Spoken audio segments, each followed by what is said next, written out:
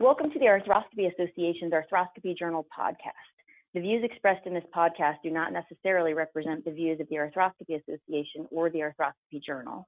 Welcome, everyone. I'm Dr. Mary Mulcahy, and I'm at Tulane in New Orleans. And today I have the huge privilege of speaking with Dr. LaPrade. He's an incredible sports medicine and knee surgeon at Vail Steadman Clinic. He's Chief Medical Officer at the Steadman Philippon Research Institute and co-director of the Sports Medicine Fellowship Program. Dr. LaPrade was the senior author on a paper entitled The Role of Blood Flow Restriction Therapy Following Knee Surgery, Expert Opinion, which was published in the Arthroscopy Journal in August 2018. His co-authors include Nicholas DiFilippo, Mitchell Kennedy, Zach Amon, Andrew Bernardson, and Luke O'Brien. Thank you so much, Dr. LaPrade, for being here, and I'm really looking forward to our discussion. So, blood flow restriction therapy, I really feel like has been very popular in sports medicine, at least as of late. Is this a new concept?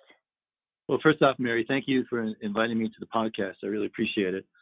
And in terms of the theory behind blood flow restriction, it really started in Japan in the 1970s, and they were applying tourniquets to legs, and it wasn't really sophisticated. And it really wasn't until the early 2000s when we had third-generation tourniquets that there was a lot more precision and safety that this has really taken off. And it first started out mainly with military limb salvage patients. It was Johnny Owens that started it. And then people started looking at higher-level athletes and the potential to, one, prevent them from having as much atrophy. And the second thing is to try to get them stronger quicker. And that's when it's taken off more into the sports medicine realm. But it's been around for a while, but it's just kind of got into our specialty just in the last couple of years.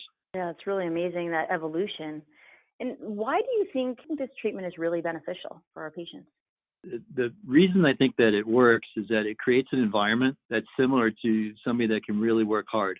So if you have a patient that's had a complex surgery and we really can't stress them too much or have them weight bear, if you can have them do some type of exercises which would simulate the anaerobic environment where their muscle cells are being tricked basically into thinking that they're working really hard, that may help the muscles to have less atrophy and keep up their baseline strength a lot better. It's a very cool concept.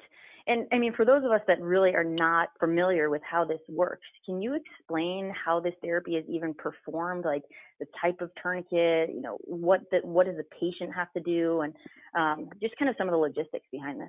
So the logistics are that you have to have a tourniquet that can monitor your arterial blood flow and the overall pressure, because what the desired amount of pressure that we want in the tourniquet is about 80% of the arterial occlusion pressure. So you'd be cutting off all the venous outflow, but still having some arterial inflow. And if you have it too tight, you won't have the benefit. And if it's too loose, you won't have the benefit. And basically, the tourniquets that work best are the ones that have a Doppler ultrasound built into it. So you can have the patient lying down in a resting position. You can see what their arterial pressure is, and then you can kind of individualize it so each patient can be treated based on their own pressure rather than having a generic pressure that you'd apply to everybody, and it probably wouldn't work as well. Wow. And are there, I guess a key point that you just brought up is that this is a very special type of tourniquet. This is not the tourniquet that we use for our ACLs, right? This is a very special tourniquet. It's certainly something that has to be purchased by the group and become familiar with how that works. And Correct. What about the types of exercises that patients are going to do? Are there specific types or categories of exercises that they'll do during the blood flow restriction therapy? Most of the time we're using this in patients that are non-weight bearing. And when you're non-weight bearing for up to 3 weeks, you can lose 20 to 30% of your overall muscle mass. So those are the ones that we're targeting more, and they can't do a lot of strenuous exercises. They may do things like a straight leg raise using the tourniquet in BFR, or they may be just doing some simple exercises like a stationary bike or just quad activation exercises, some other patients. And with those, hopefully there's enough of a low-level resistance that's going on that they can actually stimulate their muscle cells not to atrophy as much. Right. Wow. So it's amazing that even though those very low load type of exercises performed with blood flow restriction therapy can have that type of impact. how do this, as you discussed early on, like this is something that really has come into sports medicine, certainly in the U.S. over the past couple of years. When did you personally decide to start using BFR in your practice? I really hadn't heard much about it until about a year ago. And I was at a meeting where somebody was speaking on it. I can't remember who it is, unfortunately. And from that lecture, it sounded almost too good to be true. So I went and pulled a lot of literature and started investigating it. And then we worked with our therapists here to start using it. And although the literature is still difficult to interpret because there's some studies that show it works and some show it doesn't, we've seen some patients that have done remarkably well that have struggled for long periods of time postoperatively in terms of building up their muscle mass. And we've also seen patients like root repair patients that we keep non-weight bearing for 6 weeks, where when they use it, thigh atrophy is dramatically less than in patients that don't use it. And they can do a straight leg raise more efficiently, and they don't have all the atrophy. And when they start really gait, they have better absorption, so they're functioning better. I think the biggest thing going forward will be which patients need it more than others and what type of exercises and the timing and duration, because there really isn't anything in the literature that tells us precisely how long we have to use it and when we start it.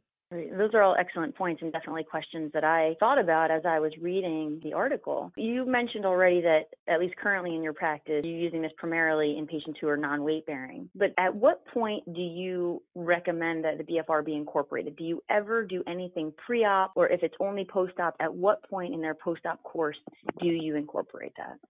We found out that we can pretty much start this as soon as the anesthesia blocks are out. If a patient has a femoral nerve block or an adductor block or a sciatic block, we don't want to use it because we don't want to mask anything that we could be doing with the tourniquet. But once the blocks are out and they can feel everything normally, we'll start it on postoperative day 2 or 3. And usually we'll use it through the first 2 weeks and kind of go from there to see if we need to keep using it or if the patients are having any benefit from it. The other patients that we'll see, Mary, are maybe 6 months out from a multi-ligament surgery and their grafts are healing great, but their thigh circumference is down like 6 or 7 centimeters. So it's going to take forever for them to get their strength back. And those are some of the patients that we've also had them start seeing therapists for BFR. And in some of those patients, they do make some rather significant gains in their overall thigh circumference.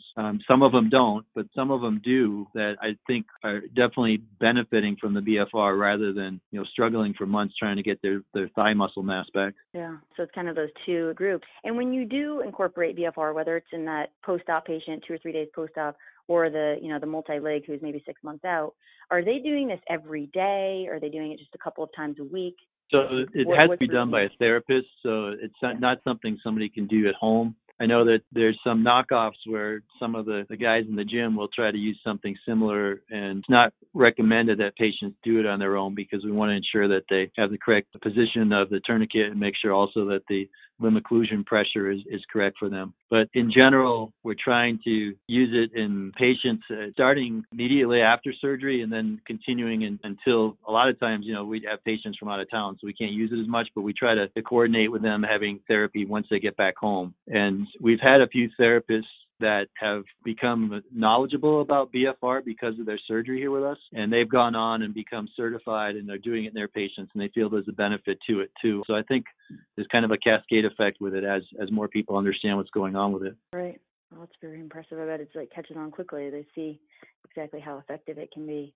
I guess at this point, it's hard to know really how long those benefits are maintained, right? I mean, you've just been doing it routinely in your practice for the past year. But do you get a sense on patients that have used it early on? Like, have they, maintained those benefits? Did they get back quicker? What have you seen in that regard? My impression is the ones that are benefiting from it don't have as much thigh atrophy, and they seem to be able to recover faster in terms of weaning off of crutches and getting back to activity. So they have better absorption where they can walk downhill, walk downstairs sooner. It's tough to determine the long-term implications because the main goal of BFR is to prevent the muscle atrophy and to get the strength back. So once their strength is back, I don't think we're going to see a drop-off in their overall strength. I think those are the people that get back to normal activities. This is more of an adjunct type treatment to ensure that people don't have as much weakness and can't function as well. So it can be either in a high-level athlete, but it can also be in a grandmother who has a root repair and she wants to get back to gardening and things like that, where if she doesn't have the atrophy, she can get out and walk and do her shopping and things like that. So I think we're benefiting all sorts of people in terms of getting them back to activity sooner, more than looking at the long-term implications of whether it's still there. Yeah, excellent point. And then what's your advice for anyone who might be interested in incorporating blood flow restriction therapy into their practice? I think the advice is to investigate it and look at the literature, look at how it's done, because a lot of times you have to talk to your patients and convince them that this may be something that will benefit them. Some insurance companies cover it, but some don't. And I know that some of the patients that aren't covered notice a benefit, but they're paying $180 a session to use BFR. So you want to make sure that you're educated also to let the patient know what the goals are. So we're doing a good thing for them. And then, then find out the therapist in your area or get your therapist educated to look at the techniques that are the third generation tourniquets and making sure that they know how to do it correctly. So using all that information is important. That's kind of how we did it. Is I educated myself first to make sure it was something that would benefit our patients, and then making sure that our therapists bought in. And then right now we have over 20 therapists that are certified in it because we feel that it is making some benefit in terms of getting patients back to activity sooner.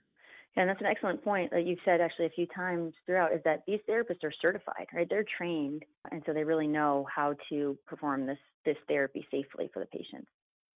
Yeah, that's important because they need to know where to put the tourniquet on the limb. They have to know how to get the correct limb occlusion pressure, and also to determine what type of exercises you want to do for that particular surgery or postoperative condition. So I think it's important to go through the training so you know what to do and how to apply it properly. And that's probably as true as patients that are being paid for by commercial insurance, but also for patients that are cash paid. You want to make sure you're doing it correctly and get the full benefit of it. And I think going through a class and being certified is important to make sure that we're doing it right.